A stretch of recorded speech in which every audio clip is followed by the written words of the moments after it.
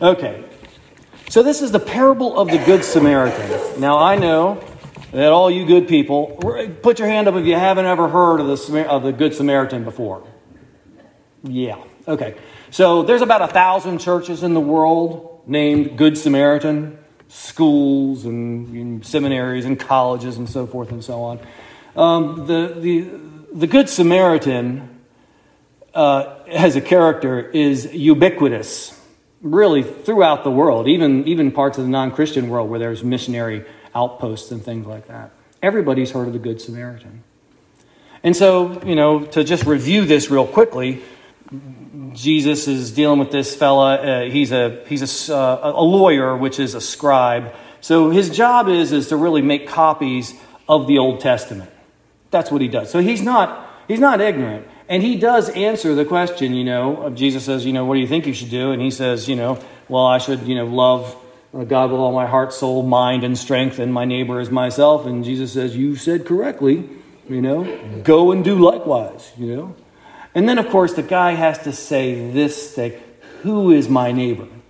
And it says in the scriptures that he's trying to justify himself.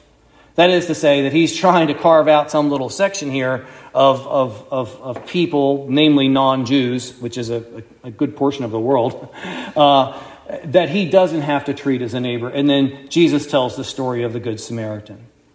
Now, a Samaritan to these people, and again, this is a quick review because I know most of you have heard this before, but a Samaritan is not a Jew.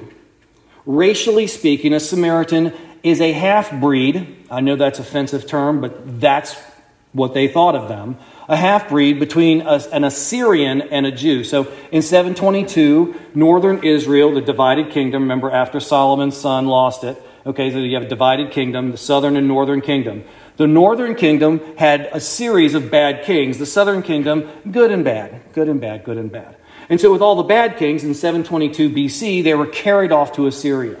586, the southern kingdom is carried off to Babylon. In Babylon, the southern kingdom did not intermarry with the Babylonians. They remained Jews, and then they all came back, okay, and in Ezra, Nehemiah, and Esther, those books there. Okay. So the Samaritans but when the northern kingdom went up there, they did intermarry with them. So racially, they're not pure blood Jew. Furthermore, their religion isn't the same. They don't worship because they're not invited to the temple, so they don't worship the temple in Jerusalem. And in fact, they really worship there at Jacob's well, where the woman at the well was. Okay, that's their center of worship is up in northern Israel, Samaria. Okay, and so these are disliked and hated people, maybe even more than people who weren't of them originally. The traitors die first, right? That kind of hatred. Okay. And so Jesus holds him up as the paragon of virtue, because what does he do? He sees this person and, who is probably a Jew. He's traveling from Jerusalem to Jericho, okay? And he takes care of him. He shows him love, agape love, acts of service, real love, okay? That's real love. The love that moves you to do something. The love that is self-sacrificing. That's the kind of love. So what's the point? Well, the point is simply this. Everyone's your brother. Everyone's your neighbor. You say it again. Everyone is your neighbor. It doesn't matter what color they are. It doesn't matter what religion they are. They're still your neighbor. In fact, Christianity conquered Europe. And trust me, our ancestors were pagans. Rank, horrible, murderous pagans. And they sent them up there. And they murdered them. And they sent them up there again. I think the Netherlands murdered 10 straight missionaries to the Netherlands. I think they hold the record for murdering priests. But it didn't matter. And they weren't the same religion, and they weren't really exactly the same race, because they were from Italy and stuff like that, but they still went nevertheless. Your neighbor is everyone. But how do we apply this? I mean, how often when you're driving down the road at 65 miles an hour, Do you actually see someone laying in the side of the ditch, bloody and half dead? Literally says half dead. Well, probably not that often, right? You know? So, I mean, you might think to yourself, well, whew, thank goodness for the fire department and the police. You know, they can be the neighbor to everybody, and I pay my taxes. So in that way, I guess I'm just a neighbor to everyone too. Not so easy.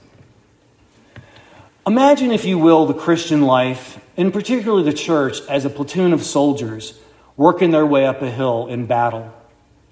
And everybody is wounded. Everybody.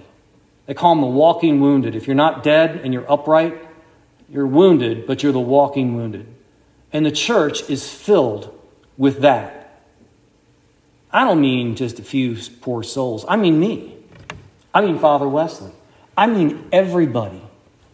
Everybody has aches and pains, be they physical, emotional, mental, relationships, whatever it is. Everybody is hurting. And what I want you to do is to look with kind eyes upon each and every one of you. In the name of the Father, and of the Son, and of the Holy Ghost. Amen.